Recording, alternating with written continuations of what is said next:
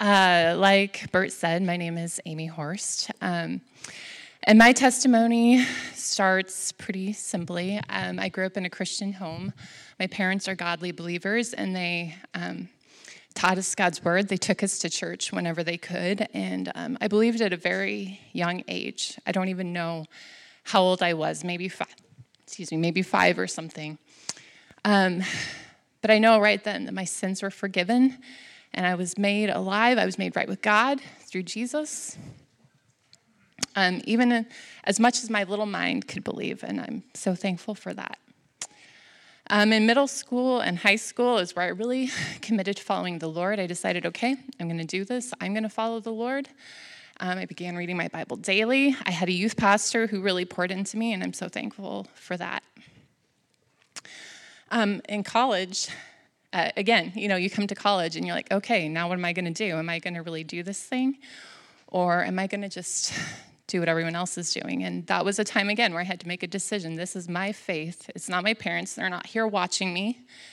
And I'm going to follow the Lord. And that was another big turning point in my life.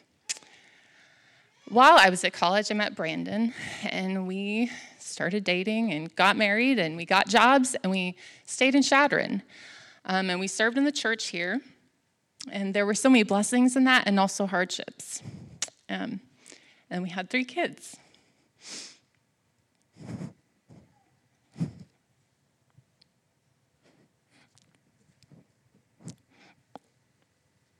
Sorry, I'm being that person. And here's where the hard part of my testimony begins.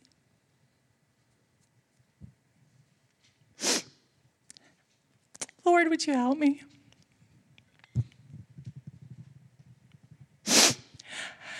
Okay, so after the birth of our last child 9 years ago, things just didn't go back to normal. After I had her, there were problems with my body. I had panic attacks. And those were just abnormal, not usual. Thank you. I did come a little prepared. But I appreciate the thought. Yeah. So things just didn't go back to normal. And I went to the doctor and was looked at, had some scans, and there was nothing that showed. And so it's like nothing else to do at that point. And so I continued on. And that just really began struggling with fear and anxiety and depression, quite literally worrying about my body, like the text today said. There were just no answers there. And it was really hard to know, too, whether this anxiety was causing the physical issues, because anxiety can, or if this anxiety was just, a result of what was happening in my body. And it was just really hard not knowing what was happening. Like, no answers, but there's things happening. And that was just the constant backdrop in my mind. I was just kind of mildly preoccupied all the time. I could be talking to someone or whatever, and yet there's that in the background. About a year later, we bought a house. This was in June, and decided we would completely gut it and renovate it and be done by the time my husband had to go back to work in August. And that was not true. It did not get done. And so there was just a lot of stress. It took longer than we thought. It was financially stressful. It was stressful that he would go to work all day and then come home and work till midnight on the house and then come home and sleep a little bit and do it the next day. And I was mostly home with 3 small children, and I was homeschooling our oldest. And I just remember going to the doctor for some issues and breaking down there and being referred to counseling. And it took me a while to go, but eventually I did. And there I was diagnosed with postpartum anxiety. And I had some real relief and hope that the Lord really used that. He used some of the techniques, like replace this thought with something, and I would replace it with God's word. And that was really helpful. Some of the things were helpful to a degree, like exercise, and that was helpful. And she also recommended telling people, and that was the biggest thing that was so helpful. It brought light to that situation, to what was going on, and it opened it up, and it kept it from being this thing in the dark that just grew on its own. and having encouragement and comfort from other people was just priceless. And in all of that whole process, I came to see that there was this physical mental response. Like, I didn't choose to have a panic attack. And yet at the same time, there was all this sin that was twisted up in it. Questions like we heard today, did I trust God? Was I even worshiping God? Who was I worshiping? Did I believe him? Did I think he was good? Is that where my treasure was? And could I trust him even if my worst fear came true? Even if something was seriously wrong with me? It was also around this time that I started studying the Bible more seriously, and that was a gift from the Lord. It helped me take my eyes off of me and my problems and God, onto God and his word. And learning about his sovereignty just helped me. Like, this is not happening outside of God's knowledge. God knows. God is using this. God sees. And it helped me see, too, that it's the Lord has a purpose for my life. It's not my purpose for my life. And being in the Word was a huge comfort. And I really felt a lot of growth, mentally, spiritually. And yet the problem was the physical issues didn't go away. In fact, new things kept popping up, numbnesses that would last for months, pains, a list so long I won't go into it. And I'm sure some of you understand it's just really hard when you don't know what your body's going to do next. You feel like you're always waiting for the other shoe to drop. And I just continued to test my faith. Do I believe what I say, what I believe?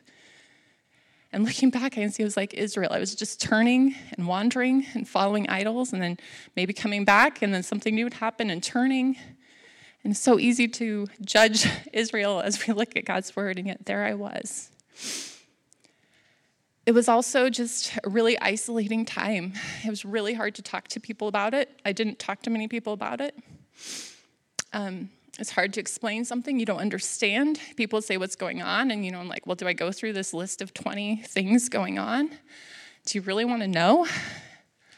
And then people would just say things like, have you been to the doctor, and all this, and helpful things, but it was just really hard to talk about. And that made me want to pull back from fellowship. It made me want to not talk to people. It made me not want to interact.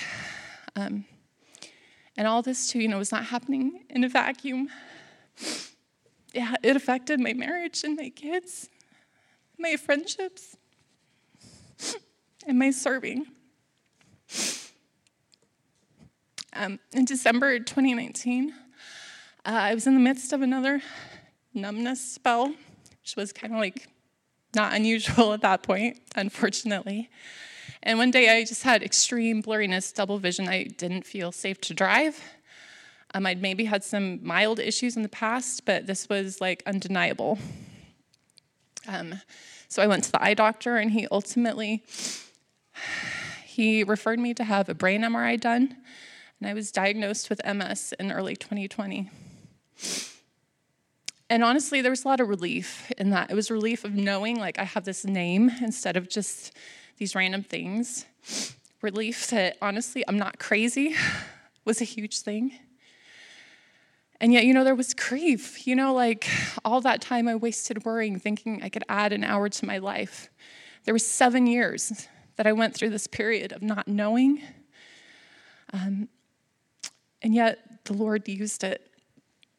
And obviously, there was some concern for the future and huge lifestyle change.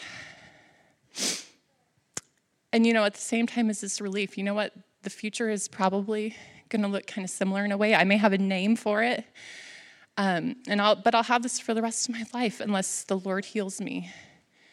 And chronic illness brings a lot of challenges. There's spiritual issues, there's physical issues, there's physical suffering, there's emotional battles. And honestly, I still don't know what my body might do tomorrow. But I do know this. The Lord has sustained me, and he will continue to. He's abundantly provided for all my needs. He's given me so many blessings in the midst of suffering. He provided when I couldn't even know what to express. My husband carried the weight. My family is a blessing. This church. the Lord is good. And I can trust him as I continue to walk in this. I can look back now and see how he used this to pull me closer. He strengthened my faith. What is faith, right, if it hasn't been tested? He revealed sin in my life, not just the sin of unbelief, but all the ordinary, ugly sin and the idols that I was following, the idols of health and ease and comfort. And he helped me to turn from those and to find my true treasure in him and not in my health. My hope is not in this life. I have to think, too, how much would I have turned to the Lord in this, in my life, if everything was going smoothly? And the answer is probably not as much. And I think of that verse, too, in Deuteronomy, where it says that he brought the Israelites out and he tested them and he caused them to hunger and to thirst so that they would know the man does not live by bread alone, but by every word that proceeds from the mouth of God. And I want that to be my life. I don't live by bread alone. I don't live by health alone, but I live by the word of God alone. And sometimes it's really easy to have a burden or a weight, whatever it may be, and think, wow, I could just serve God so much better if I didn't have this. And yet this weight, this burden, turned me to the Lord. I think of a song that we sing here, All I Have Is Christ, and it says in one part, oh, Father, use this ransomed life in any way you choose, and may my only, I'm losing it, but may my boast be only in Christ alone, and may he use my life however he chooses. I just want to encourage you this morning, if you're struggling with anxiety, press into the church. Don't isolate yourself. Tell someone and bring light to that situation. And if you're struggling with chronic illness or physical problems with no diagnosis, which I have so much compassion for, I just want to remind you that the Lord sees, the Lord knows, and he's near to the brokenhearted. And honestly, whatever your suffering or pain may be, whether it's your health, whether it's money, whether it's a broken relationship, let it turn you to the Lord and let your hope be in him.